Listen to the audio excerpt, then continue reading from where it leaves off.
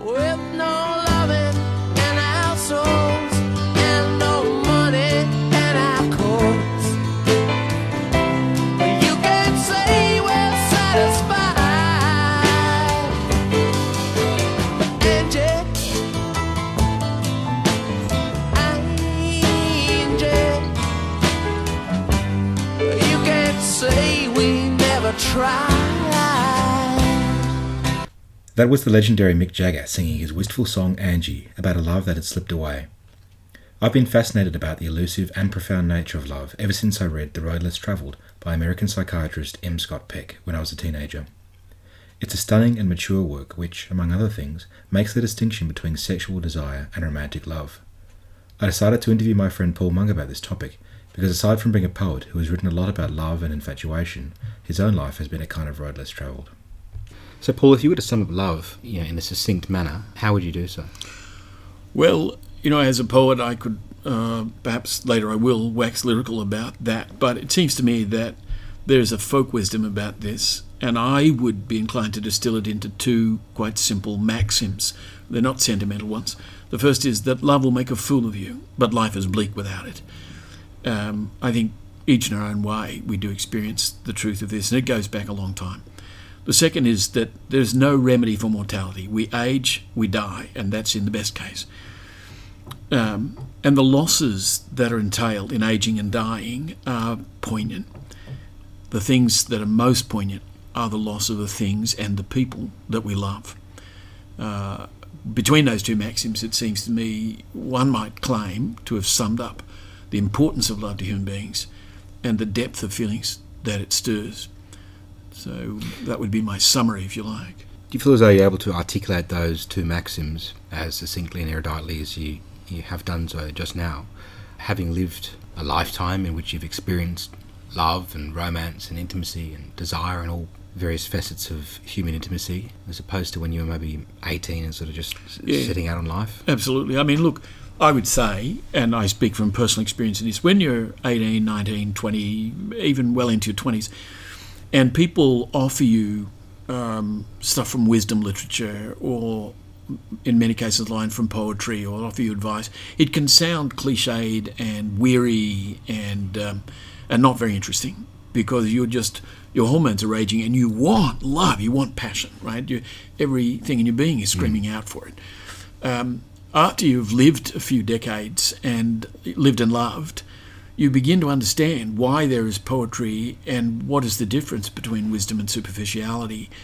And, to perhaps quote something that's overquoted, it was, I believe, John Lennon who said life is what happens while you're busy making other plans. And that's absolutely been true in my case. I had many plans and most of them came unglued. I had many loves and most of them came unglued. And along the way I kept learning. And that's why such maxims now mean a great deal to me. They're not empty. Yeah. Something that sort of comes through in those maxims, but also in our various conversations, is this, and the reference to the M. Scott Peck's work as well, is this dichotomy or definitional difference between love and sexuality, or love and infatuation. Scott Peck famously refers to it as the illusion of falling in love. If you could set out the difference between love and desire, I mean, how would you do so? Well, I think we need to think, or let me put it more generously, we can think, for the sake of clarity, about this subject in terms of a kind of pyramid with 3 steps. The first is the biological world. Sexuality is biological. It's absolutely fundamental. And the whole animal and plant kingdom is full of sexuality. Every spring, this blooms to life and animals get into the mating season. The second level is the distinctively human. What is it that makes us any different from any other animal when it comes to attraction, to display, to courtship, to mating, to reproduction? The third, beyond those basic human characteristics, is what is it that is possible for human beings? What heights can we rise to in the kind of love we can experience and give to others? And we might perhaps make progress by addressing those 3 steps one after another. Mm-hmm. So if we were to begin with the biological, you referenced spring. It is the first day of spring today in Melbourne. You wouldn't know it by the freezing cold temperatures outside. It's a Melbourne spring, after all. It is a Melbourne spring indeed. Keeps you on your toes. But if you were to give an outline of the biological basis of sexuality and thereafter love and intimacy, How would you do so? Well, if you look at the poetry, the song, literature of virtually every human culture on earth, one thing that springs to the eye straight away, or the ear, if you will, is that sexuality constantly draws on metaphors from the natural world of spring growth, of the winter of lost love, of the beauty of flowers and trees, of the magnificence of animals and their courtship rituals, of the beauty of various kinds of animals and their display. And human beings themselves, of course, give flowers in romance and dress themselves in finery, and they display and they compete. So this is age-old. What we've discovered in the last 150 years or so is the whole science of biological evolution, which has thrown a lot of light on what's going on in the plant and animal world, on the nature of sexuality, and has given us access, if we take the trouble to inquire, to a better understanding of the nature of sexuality and the traps it actually sets for the unwary. Because the whole thing about attraction, desire, the compulsion to sexuality and the consequences that flow from that is something we experience by trial and error in every generation. And it's only by learning, hopefully before we've made fatal mistakes, that we can rise to a higher level and gain ourselves freedom and dignity. That's what the human thing is all about. Sexuality and the compulsion towards romance and mateship and courtship is nothing more than, I guess, a function of life reproducing itself. Is that kind of what you're referring to? At the most fundamental level, absolutely and unequivocally. And let's not consider that that's selling it short. You know, Nick Lane, in a recent wonderful book called Life Ascending, points out that there are two basic kinds of biological cell in the world. The prokaryotic cell, which reproduces itself by cloning. Bacteria do this. And the eukaryotic cell, which reproduces by swapping genetic information, and this is the foundation of sex. Mm-hmm. What we're doing in sexual relations is swapping genetic material. Eukaryotically. Eukaryotically, Dave. And all animal life and plant life on the planet is essentially eukaryotic. So yes. The profusion of colour, of display, of song, bird song, etc., all the repertoire of human courtship and romantic beauty behaviour we see in the world, really, isn't it? Absolutely. Yeah. and you know, Lane put this very well when he said, sex makes the difference between a silent and introspective planet full of doer, self-replicating things and the explosion of pleasure and glory all around us. All right? That is amazing. That is the incredible. biological reality, right? Mm. And we if we fail to understand that, not only do we not understand the natural world and other creatures, we fundamentally fail to understand ourselves. So if we were doer, self-replicating beings, well, I guess what's the point of it all? It just seems like so much of our telos, or our purpose in life, seems to be partnership and romance and courtship, and that kind of maybe sometimes gets misconstrued with the, you know, sort of the external kind of manifestations of love and romance and desire, right? Rather than, I guess, the ultimate, like, the nuts and bolts of it, if you will, of actually reproduction. Well, notoriously. In a universe in which all we had to do was reproduce, right, which we've acknowledged is the point of sex and attraction, whatever, why do we need all this fanfare? Because otherwise we wouldn't bother. We have to be tricked into it. I mean, but I'm perfectly serious. Yeah. When you look at other living creatures, leaving aside human pretensions and illusions, other living creatures do these things, right? And they do it seasonally, and males compete brutally and often, you know, for female favours. There are variations on the theme, but one or other gender tends to engage in a great deal of display in terms of colour and physical beauty, or dance or song, or all sorts of things to attract a mate. All right, this is about reproduction. All right, there's a wonderful book by Richard Prum, which was published only a couple of years ago, called The Evolution of Beauty, and his argument is that we have neglected the role of beauty in mate selection and therefore in evolution to our cost in terms of understanding ourselves and life on the planet. And I think if we do understand this, not only can we take these things more seriously, but we can also gain a certain amount of freedom from our own compulsive behaviours. Right? We need to rise above the automatic to generate what's distinctively human, which is a free and creative approach to the whole issue of desire, attraction, Impulse. courtship, impulse. Exactly so. Not only in moral terms, but in poetic terms, in terms of making something of our lives that's distinctive and free and dignified. And this is where the philosophy, as well as the morality of sexuality, kicks in, and ultimately, and in my view, at the pinnacle, where poetic creativity enters the picture. That's all fascinating, and I will touch on in the interview and the nature of human love and what it means to be human and to participating in this exchange. But it's remarkable to think that there are prokaryotic cells in the world which sort of fulfil the same function without all the circuitous sort of, and often painful and difficult. And very time-consuming. Process of mating and falling in love, or reproducing. So I don't know, it's almost existential. Like, why are we eukaryotic and not prokaryotic? It's extraordinary. And why is it that the eukaryotic cells seem to have attained a state of sort of primacy on planet Earth? Well, there are two ways to answer that question. So the first is that eukaryotic cellular structure and behaviour makes things possible that have never been achieved by prokaryotic cells. And from any aesthetic point of view, if you're, as it were, a godlike being looking at the planet, the emergence of eukaryotic cells and complex life forms is far more interesting than anything that happened before. Yeah. All right? And if you're a human being and you take an interest in the natural world, you would surely reach the same conclusion. On the other hand, from a prokaryotic point of view, all of this is in one sense, a departure from the norm. Yes. Because for about 2.5 billion years, the whole of life on Earth consisted of prokaryotic cells. Right. All right, and they had the planet to themselves. And dour and grim and efficient. Yeah. Well, from our point of view, but from their point of view, that's life.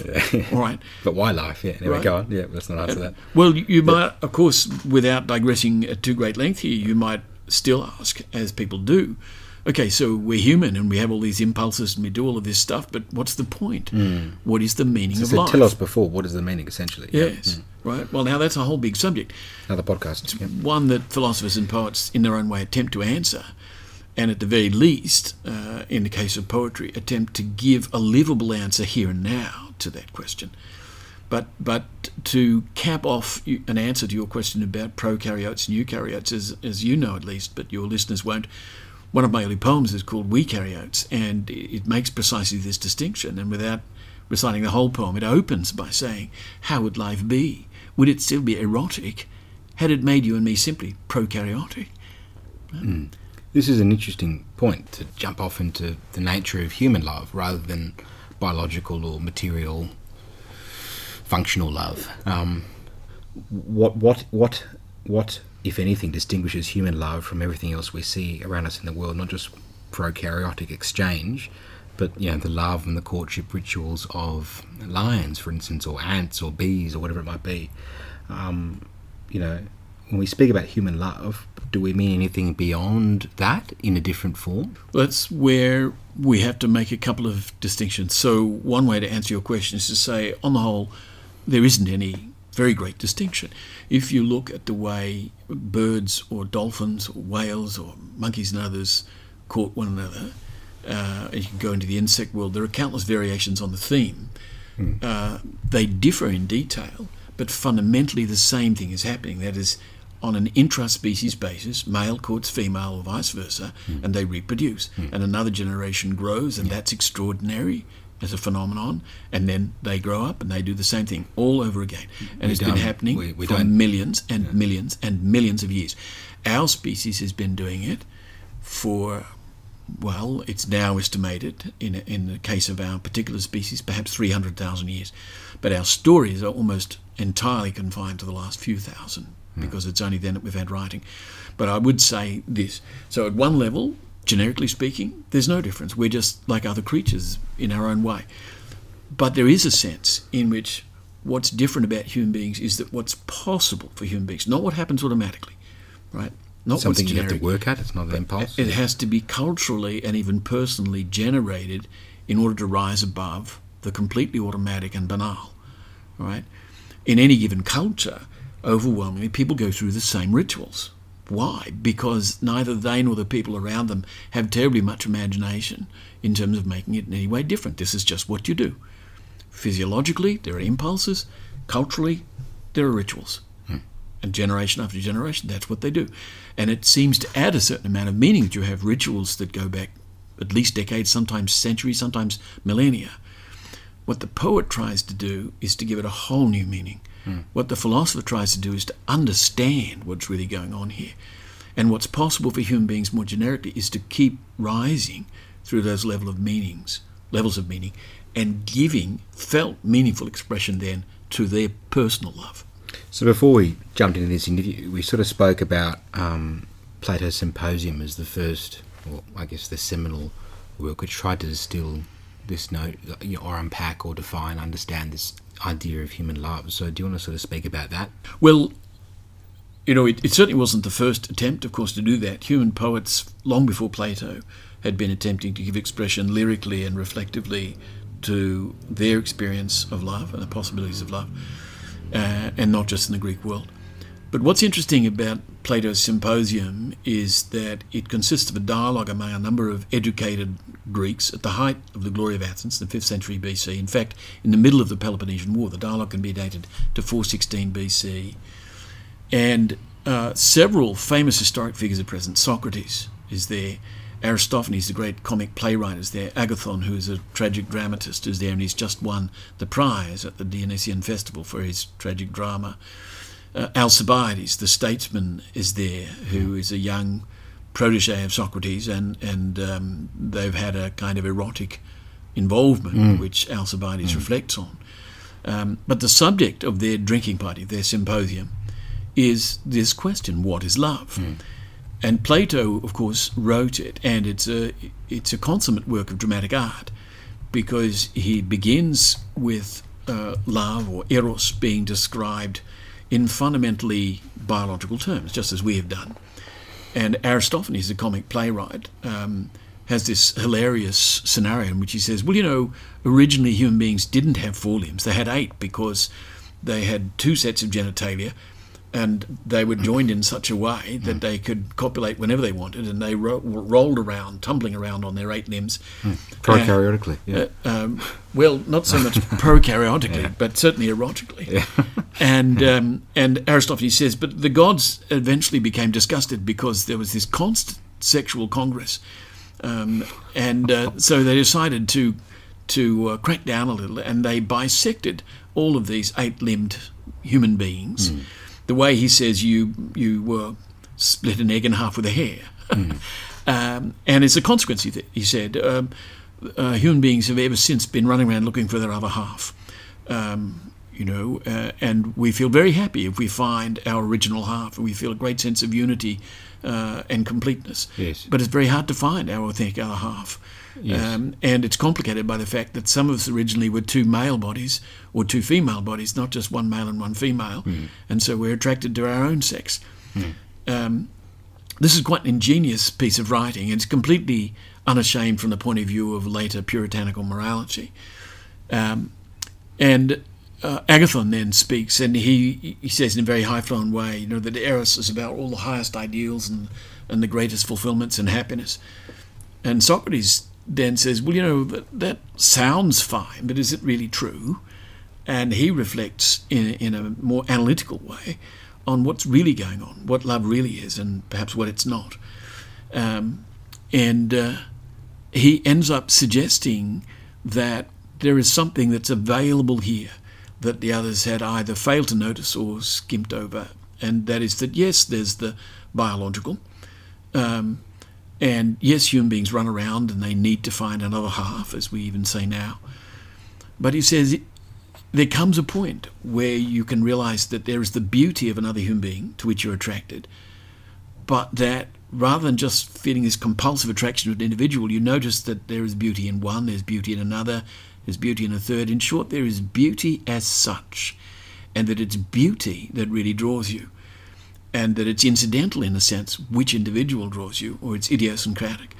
And once you realise that, says Socrates, you can start to reflect that beauty in its own right and the creation and regeneration of the beautiful is what draws you. well, he says, that can bring you to a whole new level of freedom and dignity as a human being, and to commitment to the creation and preservation of what is beautiful, to treating the other as beautiful rather than simply desirable. This makes the dialogue profound. And then Alcibiades bursts in, and he's drunk, and he's come late, and he hasn't overheard what's been said, but he makes clear that, Socrates is a rather strange individual. But he's had personal experience with Socrates. He says, take it from me, I tried to seduce Socrates, and he wouldn't be seduced. He was trying to instruct me the whole time, and I eventually realized that this was authentic, and this was a most unusual human being. I haven't been able to rise to the standards that he sets. I'm much more worldly, but I think Socrates is extraordinary. Now, that's a bald summary of the symposium, but I mention it because of two things. One is that the view of sexuality is very candid. It's not puritanical, and yet at the same time we're being offered the possibility of a transcendence of, let's call it, animal sexuality. Not because one's condemning sexual desire, but because one is seeing through and beyond it to human possibilities. And later in our culture, Christianity, and on the borderlands of Christianity, but coming from the same biblical root, Islam, were much more inclined to be puritanical and condemnatory of sexual desire, much more haunted by it and ill at ease with it than you find in the symposium. So if we want a refreshing and free approach to sexuality and love in our time, we could do a lot worse than begin with the symposium. That's a fascinating summary of the philosophical nature of love, Paul, and made more astonishing by the fact that it was written 2,400 years ago. But supposing you were Alcibiades 2,400 years ago, bursting in on the symposium, and you want to sort of outline what love means for you in terms of human possibilities, as you referenced, what would you say? What has it meant for you? Look, I would say that, in a sense, every one of us who picks up the symposium now to read it is Alcibiades. We're bursting on a drinking party, which has already taken place. And we come in with that kind of ingenuous and worldly question. Socrates is offering a rarefied vision here. How do we rise to that standard? What does it mean for us? In my personal case, of course, I read the symposium a long time ago, and I've always regarded it as a classic. And to me, when I was younger and first read it, what it indicated was that sexual desire is an impulse that can lead us either to physiological entanglement and or to a kind of sublimation of that desire, to an appreciation of the beauty of another person and of beauty as such, which opens up being human in a whole other way. And I wanted that for myself. But I wasn't sure as a young man, of course, how do you do that? And it took a long time. And you know, I was a romantic from way back. I mean, I'll never forget, for example, more than 30 years ago, when I encountered a woman who I went on later to write poems for.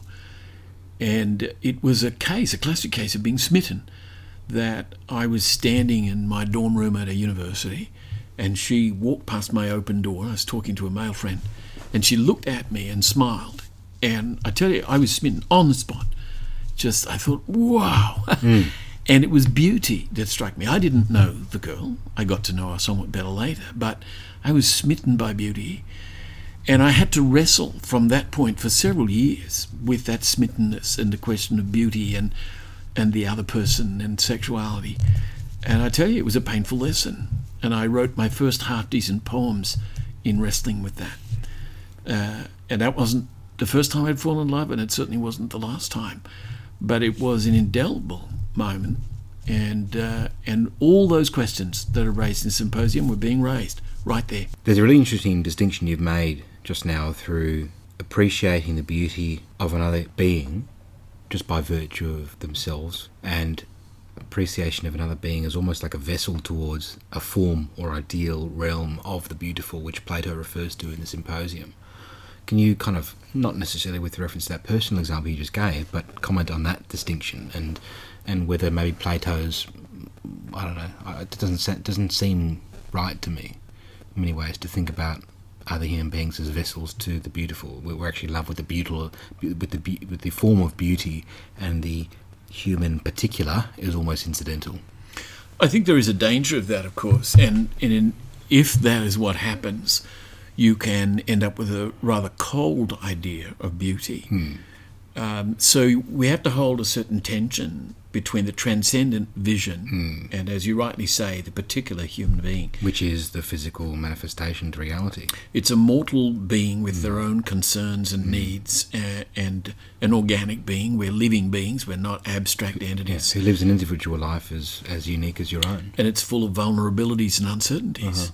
And so a personal love is a way of the exploration, and it's almost an infinite journey in potential, into understanding and caring for and appreciating the complexity of another person. And the wonder of it is when that's reciprocated, when you find that the other person is exploring you. But if you can appreciating, do that, accepting you, absolutely, and it's a fraught journey. We know this is not all, as we say, wine and roses, but if we are operating at a more or less this philosophical level, as urged by Socrates, then I would say, and I would say this as a matter of personal experience, while we love that individual, we can see the nature of love and the attempts we're making at loving in a transcendent context. All the religions claim, of course, to do this in their own ways. The philosophy here is separate from, and I would say free from, any idea of punishment, of hell or heaven, of angels or rituals. It's about real experience and how it can rise to a level of vision and appreciation and awe that otherwise is largely subconscious and strongly driven by biological impulses. What we need to be able to do, ideally, is dance with the two. And our most creative endeavours, our greatest achievements in music, in poetry, in ballet, in dance, do exactly that. So I'm fascinated by the poetic, literary, musical, artistic expression of love, which to me seems to be like another step on from, I think you articulated this earlier, but from the biological to the human nature of love, which we've just touched on. Human philosophical nature of love, but then there's this sort of like almost expressive, transcendent kind of articulation of that human experience, which I think not everyone can access, but everyone can relate to. We all love, beautiful love songs, or like we started the whole interview with Angie by Rolling Stones, right? So there's something in that which kind of like distills in its purest form what it means to be, human, and someone who seeks to love and be beloved on this earth. And we asked before about whether there are differences between human beings and other creatures in this regard, and I said, well, at a very generic level, no, we just do in our own way what they all do in terms of courtship and mate selection and reproduction and the cycle of life. But we are a distinct species. Now, two of the things that set us apart are language and music. And they are key to our possibilities in the area that we're talking about, in terms of love and vision and creativity. Because language is not, as are most of the sonic systems, bird song or whale song, language is not limited in the way those are to certain kinds of signal or frequency expression. Or whatever, right? Language is generative of all sorts of subtleties and modes of reference to past, to future, to possibility, right? And through it, if we use it, and a poet uses it preeminently, we create meaning. We articulate our experience. We give it shape that then other people who are less perhaps linguistically gifted find that they want to inhabit. As you said, you listen to a song, you don't... Our capacities of feeling these emotions are, exactly. I think, are quite similar. And music enhances that. Yeah. And our musicologists and our theorists of music have been establishing in recent decades, in terms of neuroscience and everything else, that music seems to be even more deeply rooted in our being than language. And one of the most fascinating ways this emerges is that people can have Alzheimer's or dementia and they can seem far gone. They don't speak anymore. You start playing music and they'll tap their feet. Sometimes they'll even burst into song. You think they can't speak and they'll sing. This is extraordinary. This is music. and music is distinctively, in that sense, human. And we're only beginning to, as it were, do an archaeology of how did this come about. Yeah. That's a profound area. And when you see a concert and you see thousands of people responding to an elite musical performance, and they're just profoundly, physically moved by this. They dance, they chant, they're full of emotion. Rhythmic right? is primal. It's Absolutely so. All right, and it's worth reflecting on that. We talked about Plato and the sense of beauty. If you go to a concert, you can get carried away with the music. If you're also philosophical, you realise this is a profound experience, and you get a kind of binocular vision of this, the immediate experience and the meaning of that experience. And if, in addition, you're a creative human being, you take it to another level again. You contribute to that. Before we move on to poetry and your experience of it, is it not also true that animals do experience love as well? Yes, there's a continuum in life. If I may put it this way, I briefly referred to my poem Eukaryotes, and I asked, will I still be erotic if we were prokaryotes instead of eukaryotes? And the answer in the poem is, well, no, not really. But from that point where eukaryotic cells start to exchange information, there's this very long slope, we would say upward slope, to creatures becoming more and more elaborate and experiencing life more and more fully, more and more emotionally. And clearly that varies, right, over a broad spectrum of life forms.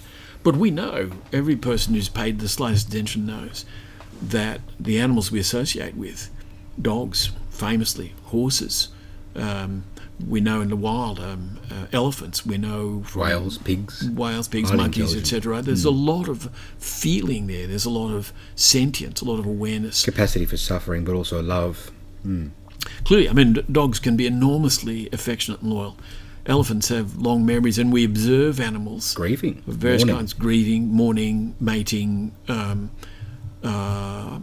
flirting, monkeys famously, of course, they're very close to us in the evolutionary scheme of things.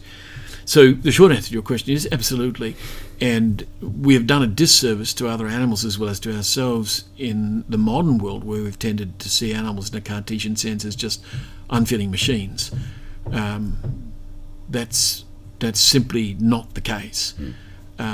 Now in the 21st century, some of us at least are edging back in another direction and saying, animals have rights, They're sentient beings like us, and we need to pay attention and give them more love. And that industrial farming, for example, is simply criminal because of the pain and distortion it inflicts on animal lives.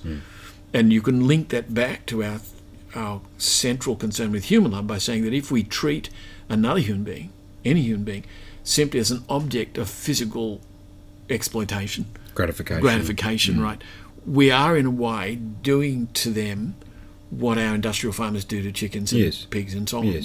We're treating them as an unfeeling, pointless thing, and that's the very opposite of love, and physical abuse of another person should in no way be confused with love.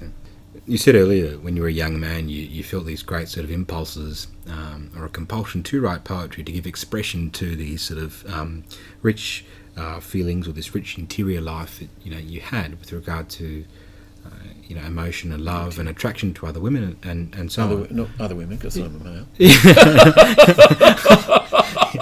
Yeah. You can leave that in; it'll be funny. Yeah. I'll leave that in as well. But how did you get there? How did you sort of overcome the fact that when you first started writing poetry or analytical, writing about the nature of love, it was difficult and fumbling and maybe not altogether expressive and lucid as it clearly is today? So what was your sort of transformative slope, as it were? Well, the simplest way to put it would be trial and error, and I have to say that a thought that's occurred to me in recent years is, if I had in fact succeeded in the ordinary romantic sense in any of my early loves, and married in a conventional way and had children, etc., I wouldn't have become a poet, almost certainly. I wouldn't have had the time, I wouldn't have learned enough, I wouldn't have had the leisure to practice, I wouldn't have had the varied experience that I've had with different women, different loves, different kinds of failure. And above all, I wouldn't have met the woman who finally has become my muse and who, more than any other, has inspired me to write good poetry, and with whom I have a very authentic, loving relationship. So it's been a long journey, and it's in many ways deeply satisfying to be able to look back on that and see how much I've learned, often very painfully, let it be said.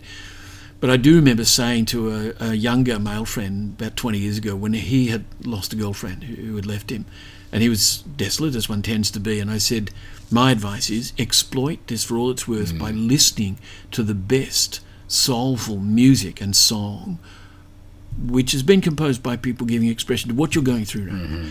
Find the better poetry and take it to heart, because you're discovering how real it is. You can mine it and excavate it. Absolutely, you can, right? And then you build your own interior world. And I did do that. And, you know, one early step along the way was almost fortuitous. I was staying at University College 35 years ago, and the English tutor in the college decided to run a sonnet writing competition, and the girl I was seeing at the time said, "Are you going to write a sonnet?" And my initial response was, "No, I don't write poetry. I'm a political scientist and historian." And she said, "But you're very good with words. I think you should have a go." Amazing. And I did, and I wrote a sonnet. And how did I get to write a sonnet? Well, first of all, one was supposed to write a sonnet. That was the competition. But secondly, to teach myself, I read Shakespeare's sonnets. There's 154 of them. I read the lot. By the time I'd read all these sonnets, I thought, well, I get the hang of this. This is what a sonnet is. Then I simply had a crack at writing one, and it turned out to be a good one. From that point, for years, when I fell in love, which I did many times, I would write sonnets.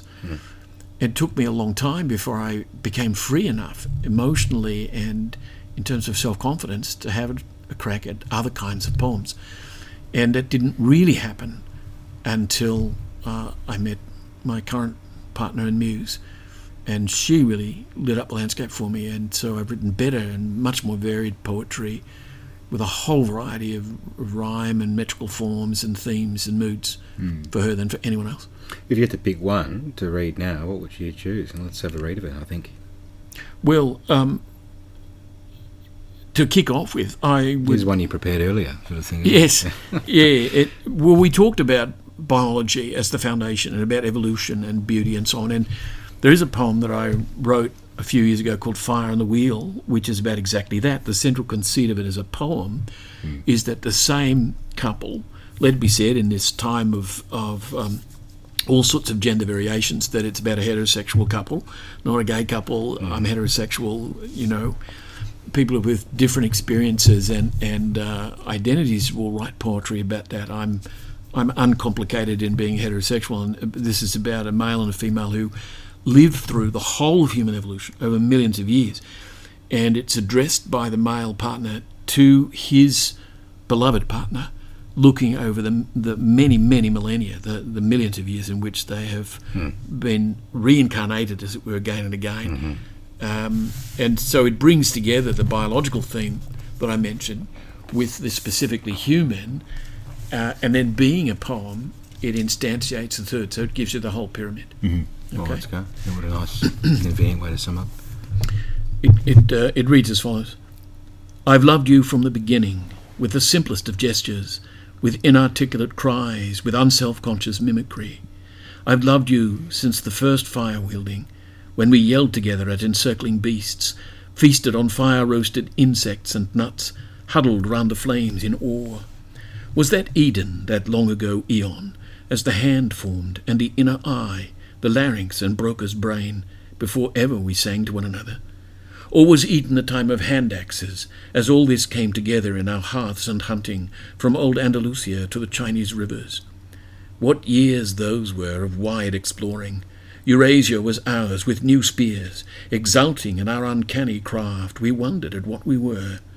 Our long days fell like forest leaves. They endured like evergreens. Our fire circles lit the long nights, changing our dreams. Were those shimmering years, those many hundred millennia before our love made music, truly our golden age? Did you feel loved then, as the wide seas rose and fell, as the ice advanced and retreated, as the giant forests shifted again and again?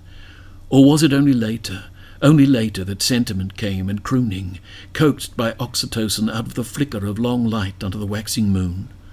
Was I a caricature to your mind of all that was possible for a singing hominid under the sun? Was I stone in need of shaping? Ah, we buried each other many times, again and again, with grief and ochre, over ages under the ageless stars, from Jebel Kafse to Beringia. Remember the times, sheltered from the harsh climate shift in the north, when we relished our little piece of Africa in Andalusia, those idyllic coasts and caves. But your love transformed me. Your call for songs and stories, your playing to me on bone flutes, your vivid art of changing forms. We shook the shackles of the ancient trees, hailed the sky god with high hands. We took to the open horizon, pitched bold camp on the stark steppe. There, at last, you carved me into shape. Your love cut antler into a figurine, and I, deer hunter, roamed forth Gravetian, making long-lasting legends on the plains. You wove me a coat of wool, dyed in wondrous new colours, finer than any cured skin, and I revelled in your homespun beauty. Even that was a long age of ardour under the high wheeling stars, rich with rumour of far mountains, with mammoth hunts and possibilities. Then the revolution came at last, the wheel, the mastery and mustering of horses, the making of wains and war chariots, the being of bright burnished bronze. Ah, sky gods, the wheel and the horse brought an end to our long cycles. Ah, my lover with golden hair, the wheel set us rolling, riding, racing in the chariot of the sun, did it not? Since then everything has gone in a flash, a riotous blur of songs and innovations, a nightmare of blood and terror. I've loved you from the beginning. Let's not now go under the wheel. All our myths are confused. I long only for your beauty. It's a really, really stunning poem, and I think, not that I've read it recently, but it seems to me to be remarkable because it encapsulates the expansive feeling of love in the way that you've sort of straddled it or extended it, kneaded it across space and time, and matched it to the entire history of human evolution and development on the planet, through the story of one love which is reincarnated and almost eternal and infinite, which I think at its deepest expression all love should be thought of in a metaphysical, eternal sense which transcends the brief time you have together on Earth. The immediate and the banal, immediate, as it were. exactly. Well, not necessarily banal, but the immediate and the confined, necessarily mortal nature of love. One thing that struck me as I was listening to that was the fact that, the idea of being ground under the wheel of life, was the fact that how many, billions of stories, individual human stories and individual human loves have there been on this planet since Homo sapiens, or this human animal sort of evolved consciousness and the ability to think in this manner. And they're all essentially, as you said, ground into the dirt and just sort of lost for all time. It's sort of striking to think about. But one likes to think that one's love transcends and is immortal and eternal. And well, it's a conceit, of course, because it isn't. But in cultural forms, whether a poem or a treatise like the Symposium or a great song, things can endure and be passed on long after the author is gone. And we could read a poem. For example, Shakespeare famously wrote a poem saying that his poems would immortalize the life of his beloved. We read the poem and we get his sentiment, but we haven't any idea who the beloved was. no, Right. yeah, exactly, Yeah. yeah. Um, But I suppose for Shakespeare, in writing it, and in any writing, like perhaps it is a conceit, like a literary conceit. But I do still feel as though for the author, when you sit down and you express in writing, maybe in music or in art, that feeling and that relationship that you had with that particular person who, hopefully, if it was love, felt the same way about you, authentically. One likes to think that will endure. Will endure, yeah, in some way. Well, think of it. Here's another way to think about it. If we make up a melody in enthusiasm, and if we're able to do that, but we don't have any means to record it, we don't have notation, we don't have a recording device, it can disappear, right? We might even personally forget it. We whistle it to ourselves on a morning walk, and then we can't set it down, and we can't remember it after a little while. And we certainly can't share it readily with others. But if we have notation, we can write down the rudiments of it. Somebody else can then take that notation and say, that's not bad, but if you did this and this, you could enhance it. And then you get a musical ensemble, they start to perform it, and they say, what if we added this instrument and that variation and this? And it just becomes something bigger, right? But in your own example with Sonnets to a Promiscuous Beauty, I mean, it was almost metaphysical in the sense that, the story behind your writing of that was, you might explain yourself, but, your lover who inspired that particular set of poems said that, whatever comes of this, at least this will be like a lasting testament to our love. And sometimes it doesn't matter if no one reads this stuff. I mean, it's like it was there and you set it down in writing, and it's almost enough for you. Yes, that's of course, within literate human cultures, that's an ancient aspiration, you might say, or conceit. Specifically what happened, and I did share this story with you, is that I must have written about 40 sonnets for this particular young woman a long time ago now. And I was madly in love with her, and she loved the poems. She loved the fact that I wrote them for her. She said to me things like, other men have written poems for me, but never like these. And then one particular night, she held up one of them on a piece of paper I'd written it on, and waved it in the air, and she said, you must get these published, because then in years to come, whatever happens between you and me, I'll be able to hold up your book and say, I inspired this. Well, that's a lovely thing to share. And I did get them published eventually, not the 40, but 12 of the best, arranged in a sequence and illustrated and with commentary, and it makes a lovely book. And we had long since gone our separate ways by the time that happened, and I've no idea. I've lost track of it completely. I have no idea whether she ever got hold of the book. But it's there. It does exist. And for me, at least, quite apart from whether she ever gets to hold it up and say that it inspired her, and I hope she does so, I hope that it consoles her, whatever the condition of her life now is. But for me, it made something beautiful out of an ephemeral love affair that fell apart and left me heartbroken. Yeah. So what do you say to those people who kind of are cynical and sceptical and say we don't really need love and it's all... I would lay good money that they are being disingenuous, that it's a defiant way, like in the old Simon and Garfunkel song saying, I'm a rock, I'm an island, I don't need love. They're fooling themselves. Either they actually do want it and they're defiantly pretending they don't, or they're so shut down emotionally that they don't realise what they're missing, and then one feels a little sad for them. I would rather have the pain of unfulfilled passion or loss than not love. And I've tried to express that in my poetry. And if I may, if we have time, I'd like to add a second poem. This is one that I also wrote in recent years.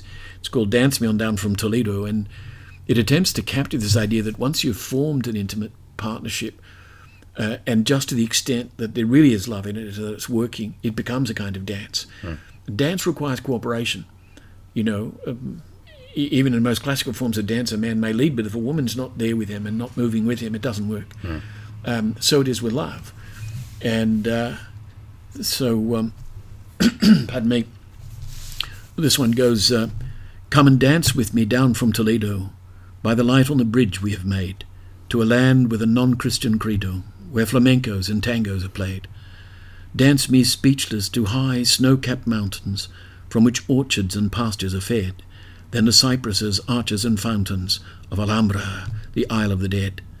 There the rich Andalusian muses sing softly to all who can hear, though a pallid blue past still confuses the mind and the heart and the ear.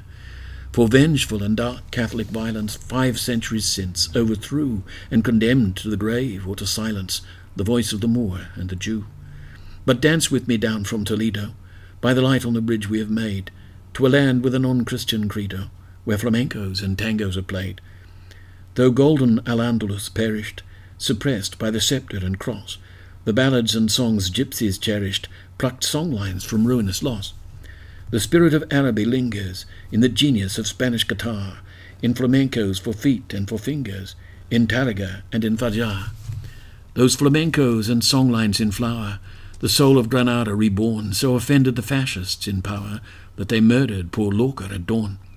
Still dance with me down from Toledo, by the light on the bridge we have made, to a land with a non-Christian credo, where flamencos and tangos are played.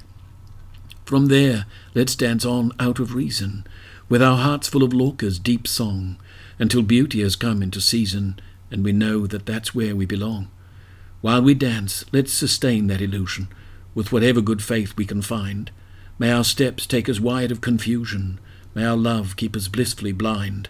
For to sing and to dance in our yearning, to share our deep song face to face, to glide into each twist and turning, is to live with both freedom and grace.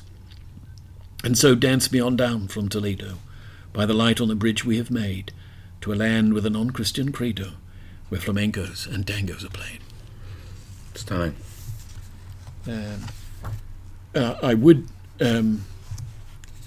think that there is another note which we might perhaps finish on, that is to do with communicative intimacy. So that last poem was about, in a sense, the movement of life, dealing with the twists and turns and challenges of life.